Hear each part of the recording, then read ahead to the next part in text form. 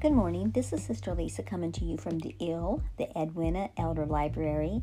This podcast I am reviewing on page 32, Life After Grief, Choosing the Path to Healing by Rebecca Hayford Bauer.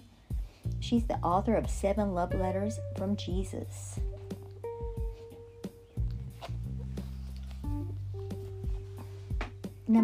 Point number 2.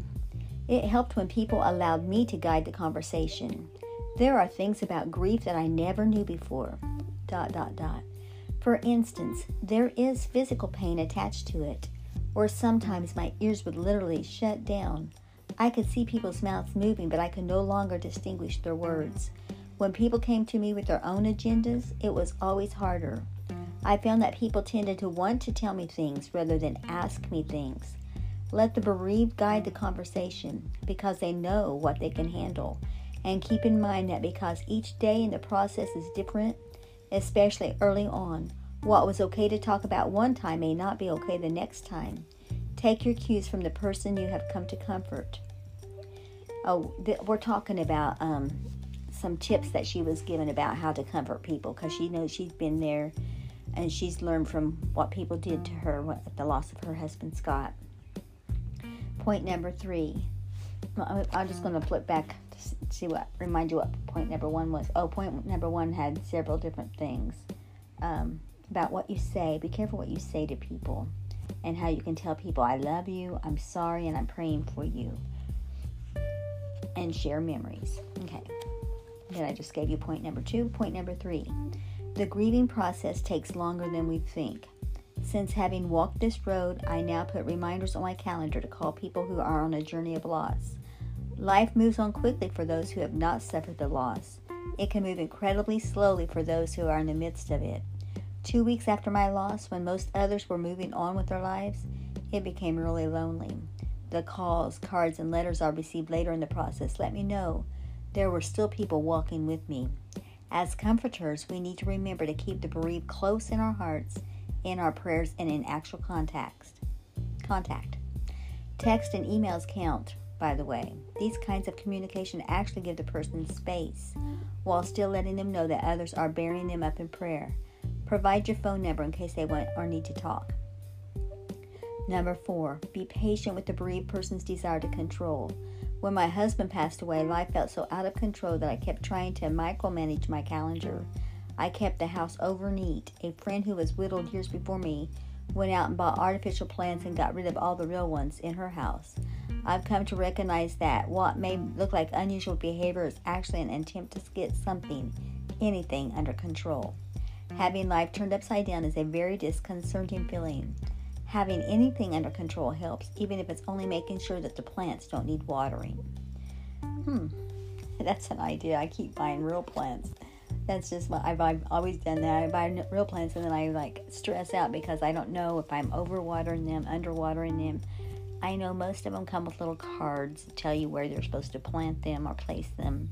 Full sun, part sun. Yeah, I think I look at them when I first get them, but then I just usually end up setting the pots out together on my walkway. And then when they start withering and stuff like that, I give them more water. And that might be why they're withering. They may have too much water. Anyway, that's not handling my grief. That's just me. I just love flowers, but I do see her point. Get some artificial ones so you don't have to water those. Number 5, respect the person's unique loss. Probably the most difficult thing is that every journey of loss is different. What comforted one person may or may not comfort someone else, even if the loss looks the same from the outside. One of the kindest things that anyone said to me was a statement made by a woman whose husband died exactly the same way mine did, from a brain aneurysm. That woman was Gladys Anderson, my brother-in-law's mom. The difference in our stories was that Clifford and Gladys had been married for 56 years, while Scott and I had been married for 27. Though the circumstances looked identical, Gladys wrote in a card, I have no idea how this would have felt, and it has grieved me that you only got to have him for 27 years. In my heart, I have thanked Gladys many times for that comment. She didn't just lump me in with everyone else who lost a spouse. She acknowledged it specifically. Rebecca, Scott, 27 years. Her comments validated my loss as one of a kind. She respected my loss. And so, dear comforter, may the Lord bless you as you seek to comfort your friend or family member. May he pour out upon you the wisdom of the comforter. May he give you the grace to know when to speak and when to be silent. May he give you hands to help, memories to share, and endurance in the process. In the name of Jesus, amen. It's a little prayer she had at the bottom of that page. And this finishes part 1 of this book. And so tomorrow we'll start part 2. But I want to just add on here, if I may, my husband and I, we had 38 years of marriage. I mean, we celebrated 38 anniversaries. And then he's been gone almost 2, so it'd be 40. I wanted so bad for us to get to 50, at least 50. His parents had a wedding. They had like a ceremony for their 50th anniversary. Now, my mom and dad didn't want one, but we met up with my mom and dad in Brown County, Indiana, and we had a nice little dinner there at one of the nice restaurants. And so they got to have their fit. In fact, they went on for 12 more years. My mom and dad had their 62nd anniversary. And I believe my mother and father-in-law did too. And I didn't even make it to 50. I think that was one of my hardest things. Because that was one of my, I have a wall. I have a wall of photographs that it's been there for years. I've done our Hall of Face. And I have photographs of my parents' 50th anniversary, their parents, my grandma and grandpa Chilton, and my grandma and grandpa Kelly's 50th wedding anniversary. My mother-in-law, her mom and dad's 50th wedding anniversary. My father-in-law's mother and father's 50th anniversary.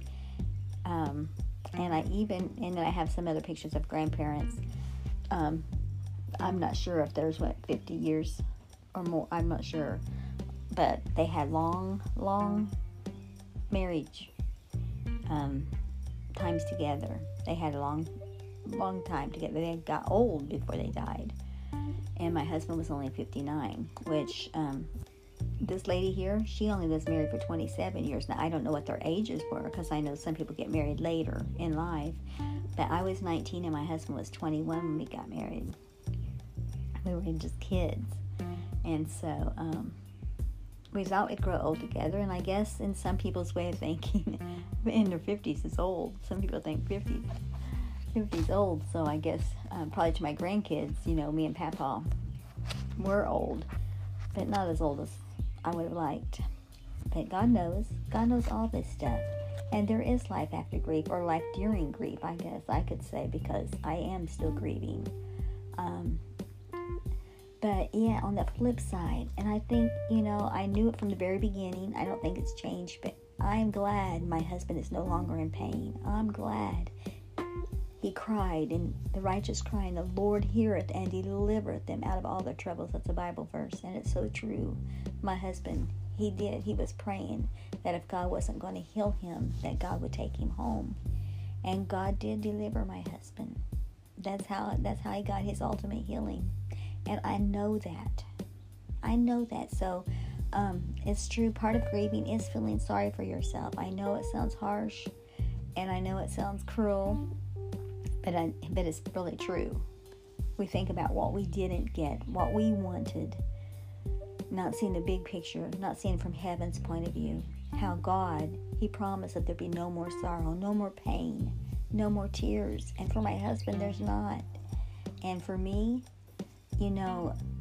yes, I'm happy to go through this and learn from this, and hopefully help somebody else on my podcast. Hear the bird outside my window. It's so beautiful. And so those kind of things, we just have to, one day at a time, keep trusting God. That's what we have to do. Trust God. Only trust Him. And while we're doing so, let the Lord help us. Help us to become that person He wants us to be, because even though we don't see it, He's not done with us.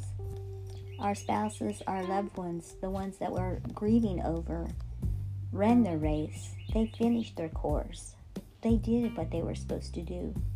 And now we we have to finish what we're supposed to do.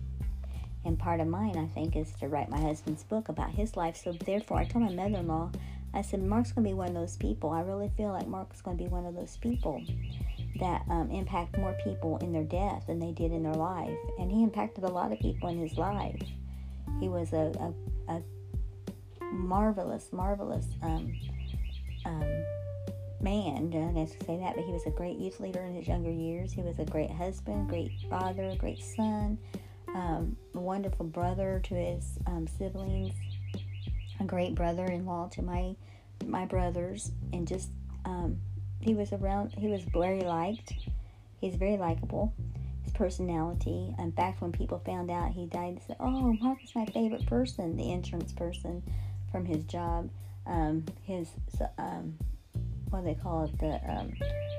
The accountant that helps people with their all their different aspects. I can't even remember what they're called right now at the moment. Not a social worker, but the person that helps run things smoothly. I can't think of what she's called. But anyway, she said that that every time that she met with Mark, or when she went around to help people fill out their insurance papers and stuff, that he was always grinning, always smiling, great personality, and that he was going to be really missed, and just different things like that. His co-workers, they all was flabbergasted that he's gone, and he just impacted people. He was a leader, and not just a youth leader but he was a leader in a lot of things. He was once he set his mind to do something, he did it. And I appreciate that. I still honor that. I honor my husband. And so those are things we do have to go on. Life isn't the same, but yet in so many ways, they're with us. Our loved ones are with us. And so I thank God for that. I thank God that we got their memories, and that we had the time that we had with them. Our life is better because of them. So anyway, God bless you. You have a wonderful day. Let's keep pointing others to the cross. Jesus is coming soon. This is Lisa Peter, your host of the Edwin Elder Library podcast. Bye-bye.